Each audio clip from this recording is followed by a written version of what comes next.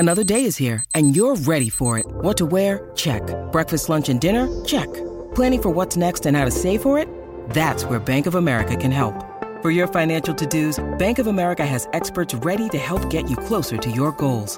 Get started at one of our local financial centers or 24/7 in our mobile banking app. Find a location near you at bankofamerica.com/talktous. What would you like the power to do? Mobile banking requires downloading the app and is only available for select devices. Message and data rates may apply. Bank of America N.A., member FDIC. When you need mealtime inspiration, it's worth shopping Kroger, where you'll find over 30,000 mouth-watering choices that excite your inner foodie. And no matter what tasty choice you make, you'll enjoy our everyday low prices, plus extra ways to save, like digital coupons worth over $600 each week. You can also save up to $1 off per gallon at the pump with fuel points. More savings and more inspiring flavors make shopping Kroger worth it every time. Kroger, fresh for everyone. Fuel restrictions apply. Progressive presents Adjusting to the Suburbs. You used to associate crickets with silence. But since you bought a house in the suburbs, you know crickets hate silence. If any other creature realized rubbing its legs together made a piercing, high-pitched noise, they might think, maybe I won't do that. Constantly. All night long. Luckily, you can save with Progressive by bundling your home and auto. Now that's something to make noise about. Just not constantly. Progressive Casualty Insurance Company coverage provided and serviced by affiliates and third-party insurers.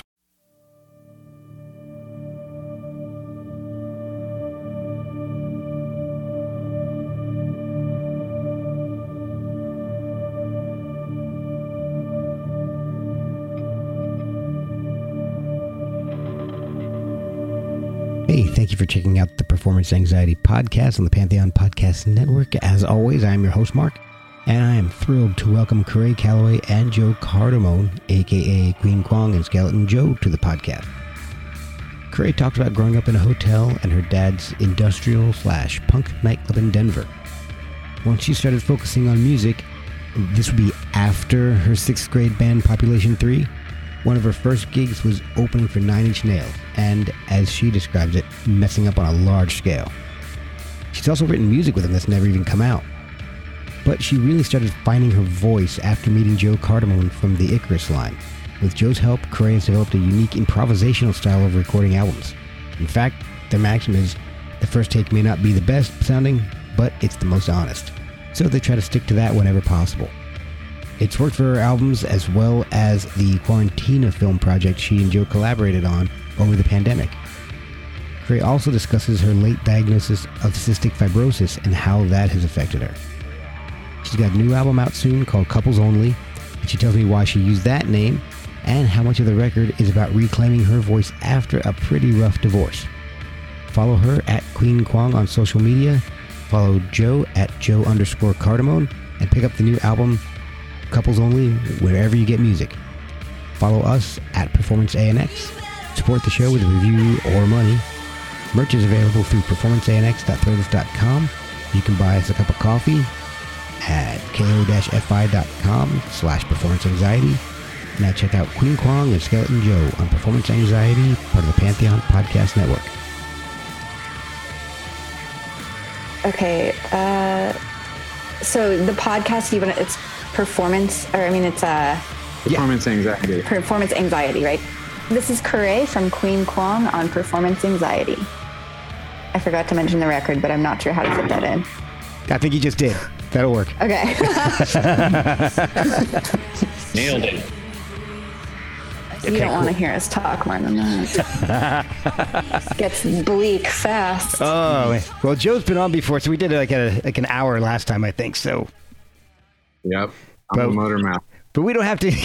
We don't have to go too deep into Joe's past because we've already done that. So. Been there, done that. Yeah, exactly.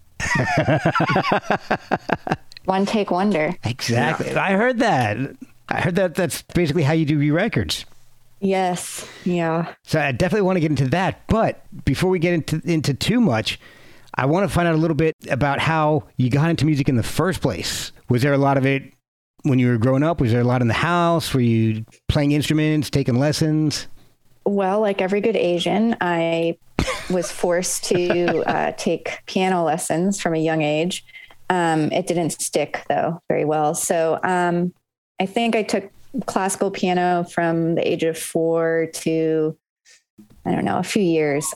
But other than that, I'm self-taught, and I grew up in a little bit of an unusual situation. I grew up in a hotel mostly, and my dad owned a infamous kind of punk and industrial nightclub in Denver. And so that was around for like 20 years. So I grew up there too. And I was exposed to a lot of music from an early age and a music scene of sorts from a really early age. But my parents themselves aren't very musical. I kind of found my own way to playing music. When did that happen? When did you really get the bug to go out and start playing in front of people? Well, I started writing lyrics at a really early age. I think I just made up melodies and songs and poems. And so I got really into writing lyrics. And then my first memory of wanting to be a performer, or I had a band, quote unquote band, in the 6th grade with 2 other girls who I just kind of forced into it. And what was it called? Population 3. Nice. Yeah, I actually have a recording of that. Was the first recorded song we did. It's pretty funny. My music teacher, who was kind of a creep, took an interest in me, and he programmed the music, and we recorded it with him. Oh, wow. And I still have the recording. So that was in the 6th grade, but that was before I played guitar. But from there, from that music teacher, and I guess, yeah, it's pretty much him. Hate to credit him too much, but he got me into playing guitar, and I think he gave me a guitar to use. And I got into, I guess, into teaching myself guitar, and was doing the singer-songwriter thing when I was a preteen. And then in high school, I was in a little kind of punk rock band. And that's how it all began. So as you're doing this and getting more confidence, you end up opening for Nine Inch Nails. How did that whole connection happen? How did you meet Trent and get an opening slot on his tour? So I've opened for Trent a few times over the years. It seems like it's kind of cyclical, but I was supposed to go to college in New York City, and I graduated about a year and a half early from high school. And I was driving towards the East Coast and spent some time in New Orleans, stopped there. And by chance, like, I knew he had a studio down there. I wasn't a huge Nine Inch Nails fan per se, but I'm trying to remember who I ran into first, but basically I met one of the guys who worked for him. And I talked a big game, and I don't know exactly what I said. I was a really kind of crazy kid, but I got myself into the studio, and he was there with Alan Moulder and Atticus Ross. And they put me on the spot really and they're just said, okay, well, play us something. And I played them something, and Trent recorded 3 demos with me that night.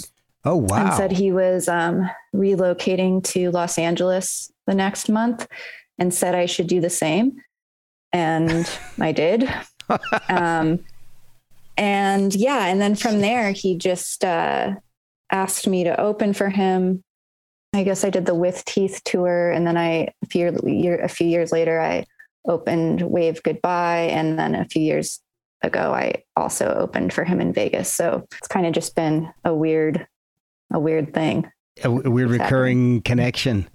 Yeah. I don't try to find meaning in it. I'm not really, I don't subscribe to the belief that everything happens for a reason. It's just one of those weird things. So how did, what kind of a reaction did you get? So you're opening for Nine Inch Nails, but it's just you up there with the guitar? Yeah. I mean, when I was a teenager, the first time it was just me and a guitar. Wow. It was really terrible. Oh no. Really, really, really terrible. Extraordinarily terrible. And yeah, I don't know. It was kind of his fans are pretty extreme. whenever you're a support band for most bands, especially bigger bands, people are not there to see you, you know? Right. Yeah. So, but his fans are very extreme. They don't want to see anybody but him. And it was the first time I opened, they were the first shows. And after, I think he took a hiatus, like just several years off or something. And I was the first person they saw, and they were not thrilled. Oh, and wow. I wasn't thrilled either. There was just a lot of shit thrown at me. God. And yeah, it was pretty weird. But I think after that experience, I wasn't really afraid of anything That'll do in it. terms of performance, you know, performing, or, you know, I started out my career kind of really messing up on a very large scale in front of a lot of people. So did you have much, you didn't have much live care. experience before that though, did you? I mean, I played with my high school band and in front of friends, and I played some coffee shops, you know, some open mic nights in Denver. So coffee shops in Denver to Nine Inch Nails. Yeah, it was pretty weird. We'll be right back after a word from our sponsors. This podcast is sponsored by BetterHelp. Without a healthy mind, being truly happy and at peace is hard. The good news is therapy works. But what is therapy exactly? It's whatever you want it to be. Maybe you're not feeling motivated right now and would like some tools to help. Or maybe you're feeling insecure in relationships or at work, not dealing well with the stress. Whatever you need, it's time to stop being ashamed of normal human struggles and start feeling better, because you deserve to be happy. And now you don't have to worry about finding an in-person therapist near you to help. BetterHelp is customized online therapy that offers video, phone, and even live chat sessions with your therapist, so you don't have to see anyone on camera if you don't want to. It's much more affordable than in-person therapy, and you can start communicating with your therapist in under 48 hours. Try doing that in person. So join the millions of people who are seeing what online therapy is really about. It's always a good time to invest in yourself, because you are your greatest asset. And a special offer to Performance Anxiety listeners: you can get 10% off your first month of professional therapy at betterhelp.com/performanceanxiety. That's betterhelp.com/performanceanxiety. Thanks again to BetterHelp for sponsoring this podcast. Well, fast forward a few years, you end up releasing an EP, Bad Lieutenant. I spent some time thinking that I came around. I still could trace the shape of his ugly mouth.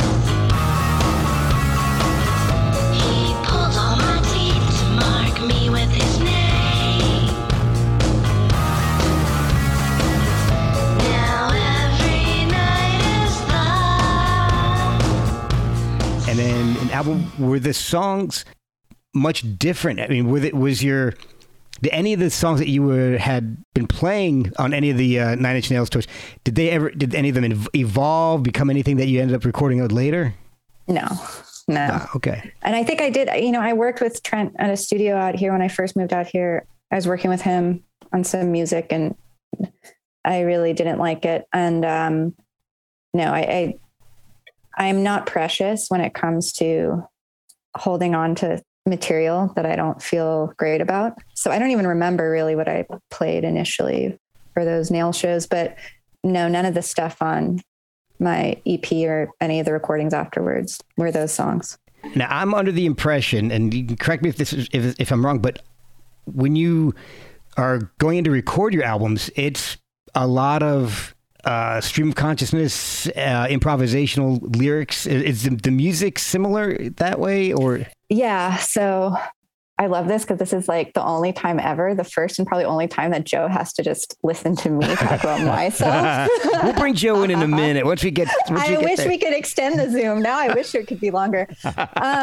No, actually, Joe's a big part of this. I really struggled with recording for a long time because working with Trent and other pretty prominent producers at first, I hated recording, and I really couldn't figure out a way to record anything and feel good about releasing it. So Joe, I'm not really sure how it first happened, but when we recorded Get a Witness, we started this creative process. It seems to be the only creative process that works for me.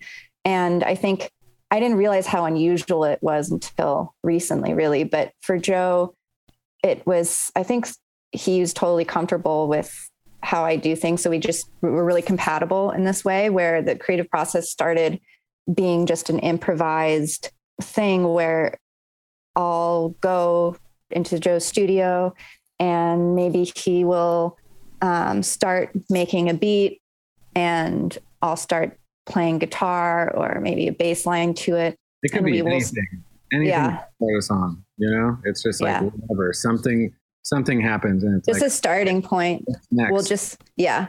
Okay. So we just kind of build off of that and we improvise and go with whatever's happening.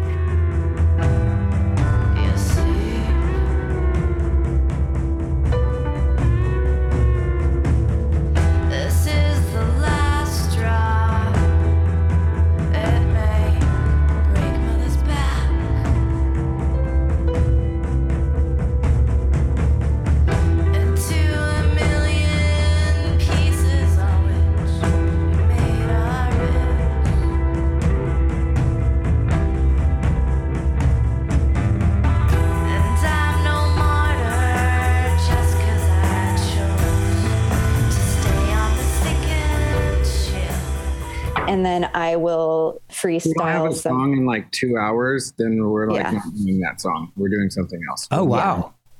Yeah. I think I know pretty fast, like if I'm not into something, I can't force myself to work on it. Okay. Yeah. So I mean, the immediacy of improvising like that is the only way I seem to be able to record, and Joe has no problem with it. He is really supportive. It's pretty much how I record. You know, so I got busted at the party at the shoot this weekend. I walked into the room and Alexander, who I've recorded his band, is talking to the band we're doing the video for and bragging, or I don't know if it's bragging, but he's telling the guys that I wouldn't let him do a second take of vocals.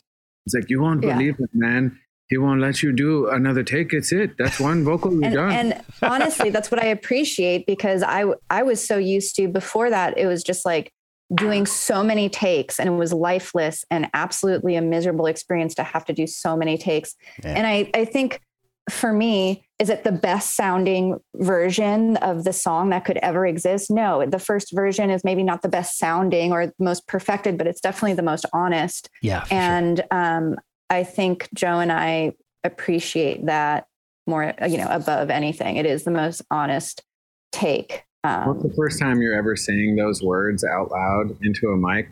So you still mean them, in the moment, which is, it's like the most genuine, but it's not like you've spent a bunch, it's in real time. So it's not like it's been completely thought out. It's not polished, but that's not the point anyways.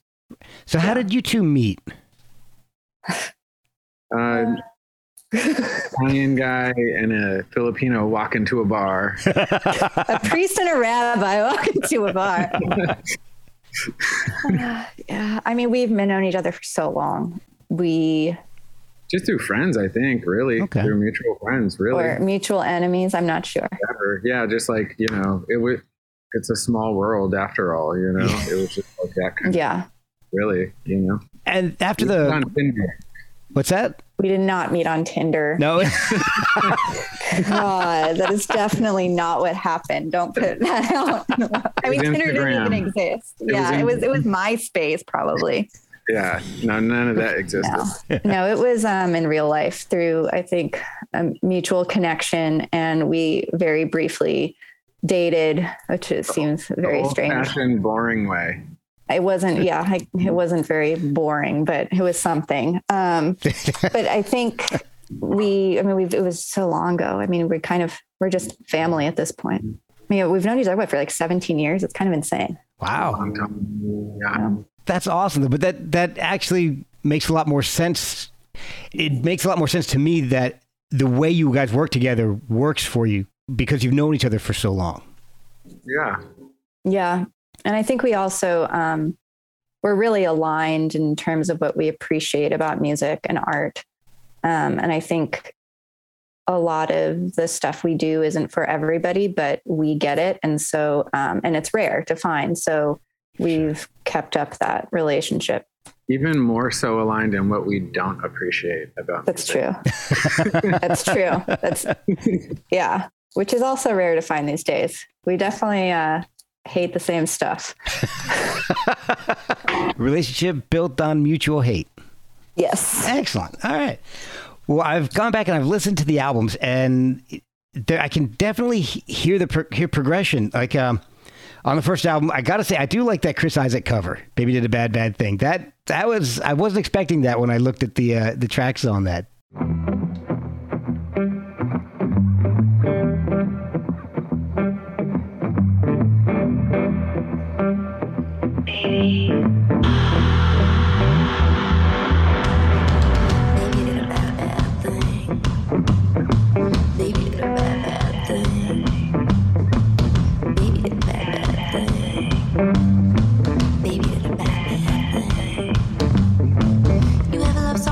You thought your little heart was gonna break in two. I didn't think so. You ever try with all your heart and soul to get your love back to you? I wanna hope so. I'm not great at covers, but the ones that I, for some reason, gravitate towards are kind of you wouldn't think. But yeah, that was a fun song. I'm a huge Chris Isaak fan. So. Oh yeah, and then Love Me to Death. I mean, that, Joe, I can definitely hear your influence in that album, more so than Get a Witness to my ears. It sounds more. Wow, Joe doesn't want to hear that. I think he would disagree. Really? I don't know. Yeah, I wouldn't even know, to be honest, you know? Till all goes down your name, I wish you just love me to death. I wish you love me to death. You had to choose the drugs and the sun, and I wish you the best. Yeah, I do the same, but I find myself less impressed. Till all goes down your name, and all roads look the same, darling. But that's interesting. Cool. Yeah. Well, I think at that point, I think Joe had more of an influence actually on Get a Witness, to be honest. That was just the two of us. I mean, it was just the two of us really not knowing. And it was sonically very challenging. But we were both figuring out a lot, and we just did it. And then I put it out because I just needed to put something out, and it kind of drew a hard line in the sand in terms of being a pretty polarizing act. It's a polarizing record. It's hard to listen to. It's very stream of consciousness. We'll be right back after a word from our sponsors. Hey guys, I want to talk to you about socks for a second. Why not? It's a music podcast. But I tried a pair of socks from Boldfoot and loved them. I've only worn them once because my kids have stolen them. So in my household, that's the best endorsement I can give. And I guess it's fitting because the design I chose was Jailbird. The design I chose was Jailbird. I might keep that in. The socks are 100% American made, and 5% of all proceeds go to veteran charities. It makes sense, seeing that Boldfoot is a family and veteran-owned company. They have a huge variety of styles. So check out boldfoot.com and buy some of the best socks you've ever slapped on your feet. And help veterans while you're at it. That's boldfoot.com. We weren't concerned so much sonically about, things sonically. It was more just capturing the moment and putting it out. Okay. But I think Joe played it was only the two of us on that record. I think you were even playing drums or something, and you're not a drummer. I'm a fantastic drummer. I mean, listen to the record and decide for yourself. But it worked for what I needed to do in the moment. And then I think Love Me to Death was a little more quote unquote polished. That's a stretch, but it was a little more put together than Get a Witness. And then this one I think is a departure too. I think for both Joe and I, we always strive to challenge ourselves and not do the same thing over and over.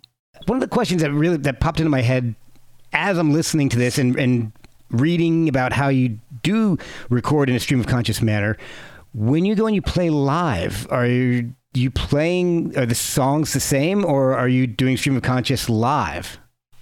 No, I don't think anything is ever the same, and I never really play anything the same way twice. But if you hear Get a Witness, for instance, and then I play a lot of those songs live, actually, they've definitely evolved into something else, to the point where people would come up to me afterwards and say, geez, you should re-record Get a Witness with how you play it live or whatever. Because thing is when you record like how we do, that's the first time. The recorded version is basically the first time we've ever played it. And then when you tour and you play the songs, 50, 100 times later, they evolve into, it's kind of the opposite of what other people do. Other people will play a song for a really long time, learn it, figure out the kinks, let it evolve, and then record the record version of it, But for me, it's the opposite. So everything is pretty different live, and has evolved a lot, which I like, though. Like, I don't like going to shows and hearing the band play having them play exactly what it sounds like on the record. It's what's the point? Yeah, me either. I love hearing that. Might as well listen to the record, Yeah, might as well just stay home, which I'd rather do anyway. Exactly. I wanted to ask you about, and we can go into this as little or as much as you're comfortable with. You're diagnosed with cystic fibrosis. Was that after Love Me to Death, or during, or before? It was, I think, a month before Love Me to Death was released, but it was after we recorded it. Wow. Okay. Yeah. So can you kind of explain to me a little bit about the diagnosis, what it is, and how you found out what you were feeling to make you go and have the tests? It's kind of crazy because Joe was the first person so I was living in New York part-time because I was going to college there a few years ago, and I just suddenly started coughing up a lot of blood in the middle of the night.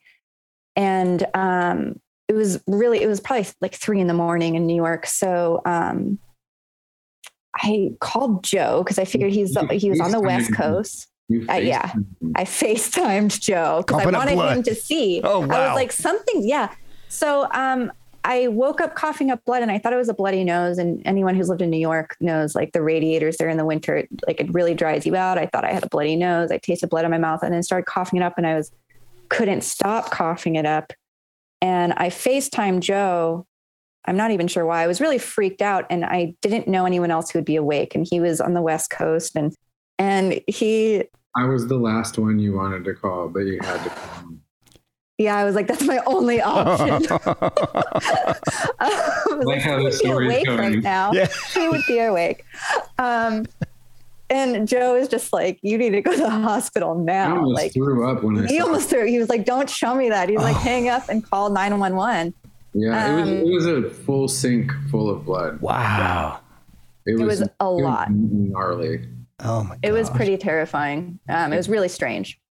But yeah, it was a full sink of bright blood, and I couldn't stop, and I felt like I was choking. So I ended up having to call 911, and I got rushed to the hospital. And at first they thought I had like tuberculosis, and they couldn't really figure it out. And I was quarantined. And then they sent me,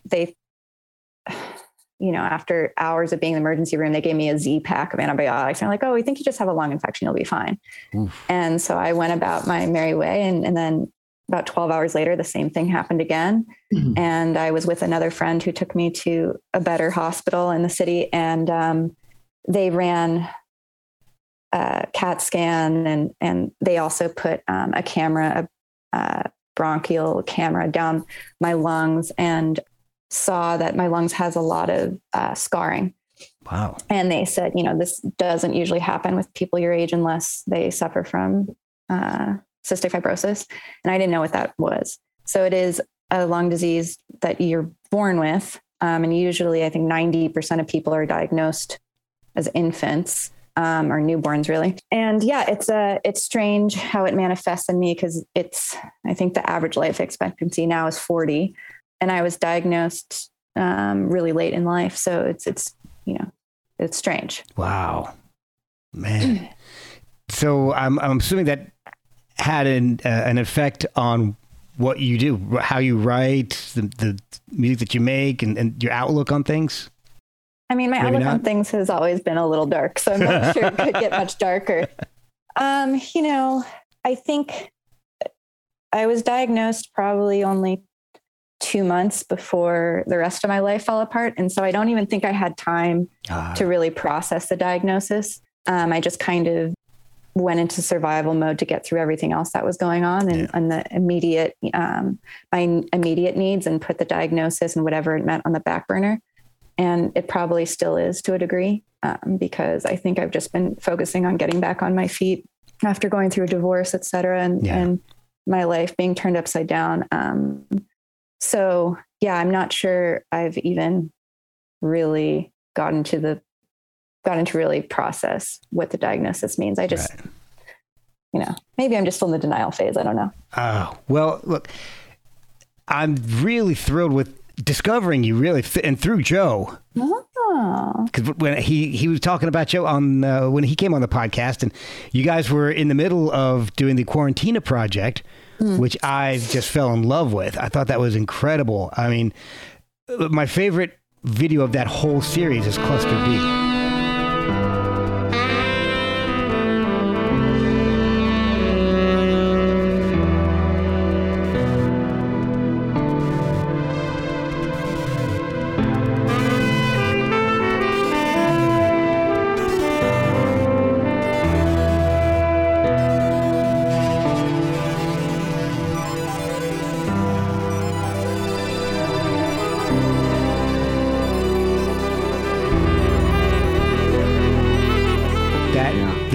But Corey, your performance in that is just amazing. Which one is that? That's the one. There's a lot. Crying. Oh, of course, the crying. Yeah, that is just such an emotional video. It's amazing. It really is. Thanks. I mean, I feel that was that project came along, I think, when we both really needed it. And Joe and I had been talking about doing something collaborative, and he sent me the music at first, and then he took it on the path to Quarantina, and it became a film project. And I'm not an actress, so it was something totally different for me. But I trust Joe's vision all the time, and I'm always up for trying stuff. But yeah, that crying scene, I was stressed out about it at first. I didn't think I could do it, but I forgot how well Joe can make me cry. How easily Joe can make me cry. Probably within seconds. I was like, I don't know if I could cry. And then Joe's like, let's talk about your life. Oh, no. Yeah. So yeah, that was fun. So the kid crying was fun. So you've done a good crier. Now, in the time between your last album and the Quarantina and the whole pandemic, you've got a lot accomplished. I mean, so you graduated from college with honors. You founded an all-natural skincare line, did your own podcast, Never Meet Your Idols. And at this point, it says you've nearly finished your first collection of sculptural artwork. Oh, you got you got the press release. Oh, yeah. The full press release. And you've completed an album with Joe. Yeah. Yeah. That's pretty damn busy. The easiest part. We did the album during Quarantina, basically. Yeah. Okay. It was right on the heels of that. Wow. Yeah. We started even before we were done filming that thing. We started meeting. Yeah, there was an overlap. I mean, I was there a lot in his studios at his house. So we started on ideas like we recorded, I guess, we did record the first song that we recorded. The first couple, we would do half a day on that and then start. Well, that makes sense because a lot of what Quarantina, it looks like it was, it was filmed at night. So you had a lot of free time during the day. So we'd record during the day and then do Quarantina-ish stuff at night. I mean, Quarantina was like a long project. Yeah. So there was an overlap. Yeah. a lot of time together. It was awesome though. It was fun as fuck. I thought we were being productive and just like. Yeah, we both needed it. It had been a while, I think. Yeah, that's like the dream, is to be able to like make art with people you care about every day. Like, oh yeah, how fucking lucky can you be? You know? I think you guys were the most productive people I've ever met during the whole pandemic. That's amazing. I think our output's pretty. We never struggle in terms of creative output. I think Joe and I are pretty productive when it comes to that. I think we just need to figure out a way to monetize it. Oh yeah, tell me about it. The challenge. Well, there's a lot of different styles of music on the album. I mean, I love the first single, I Know Who You Are.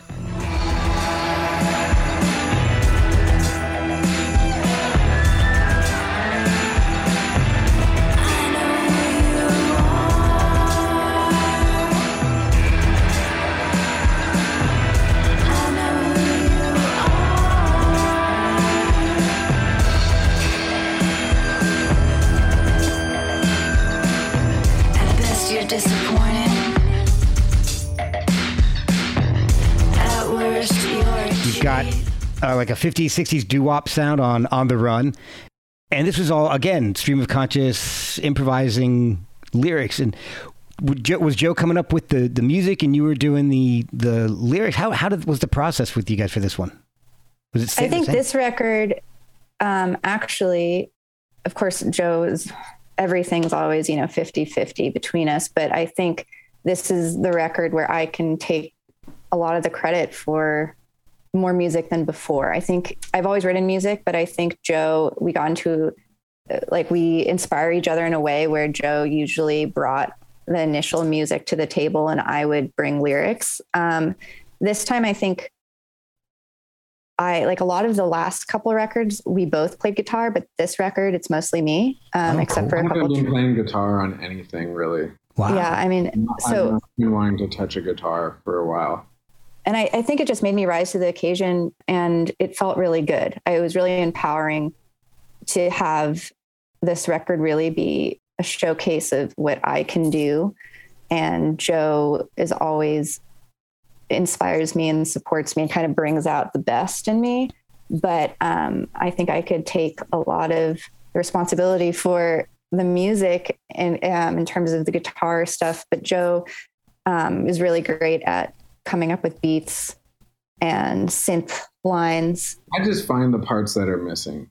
Yeah, that's really like what I'm there for. I think you also bring out what, when I'm going down a path, he's able to kind of just say, yeah, stick with that, go with that, So it was, I don't know. I'm really proud of this one. I mean, I'm proud of them all, but this is a departure for me because I finally felt confident enough to really take the lead with the music too.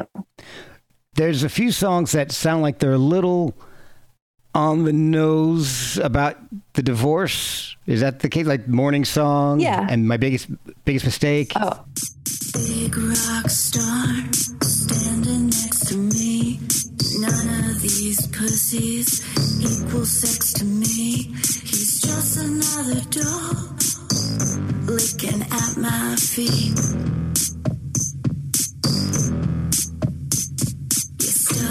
In shit, surrounded by these flies. Eager motherfuckers always take his side. You needed a crowd just to feel that you're alright. You're the biggest mistake I made in a life of regrets, I'd say. Wanna burn down the house we made. Oh yeah, I mean for sure. That was that was very intentional. I wasn't trying to be poetic on this record. It is pretty fucking straightforward what happened. Yeah. And it's really the only way I have to reclaiming my voice in a way and setting the story straight. And so I wasn't trying to be coy or beat around the bush. And I think there is something powerful about that. I mean, I always did. I hate when things are too obvious, but I think this is more just a punch to the throat in a lot of ways. There's no poetic way of saying some of it. Right. I'm not trying to hide anything. It was a very cathartic record because of that. How did you choose the title, Couples Only? I went roller skating in a skating rink here, and there was a couples only sign. And when I play live shows, there's always a point where I'd play one of the more, the slower kind of ballady songs. And I would jokingly say like, oh, this song is for couples only. But I thought it was funny that this record is a lot about loss and the downside of romanticizing love. And it's a divorce record in a lot of ways. So I thought it would be funny to call it Couples Only. Well, one of my favorite songs is actually one of the more touching songs, Stanley R.I.P.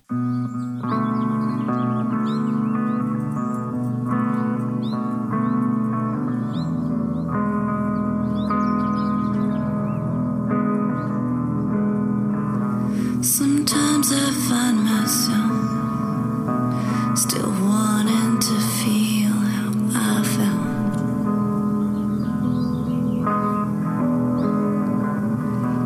when you held me close after we found the dead animal under the house.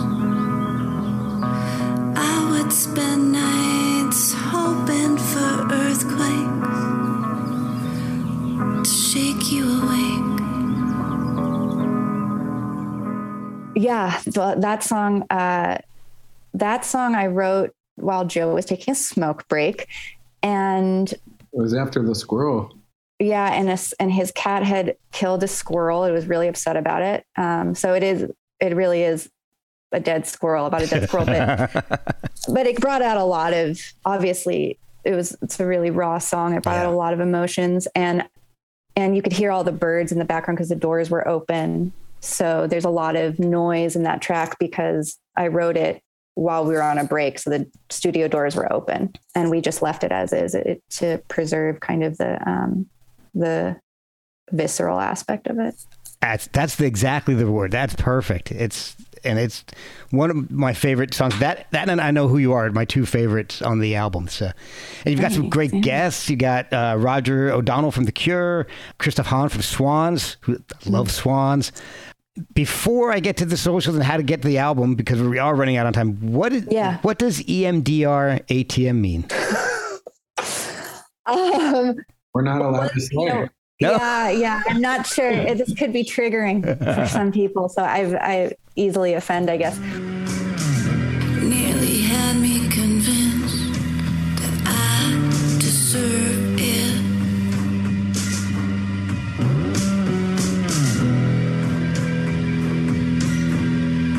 'Cause I'm a mean bitch. You nearly had me for this.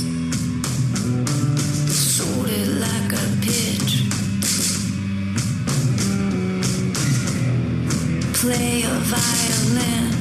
Say I'm a mean bitch.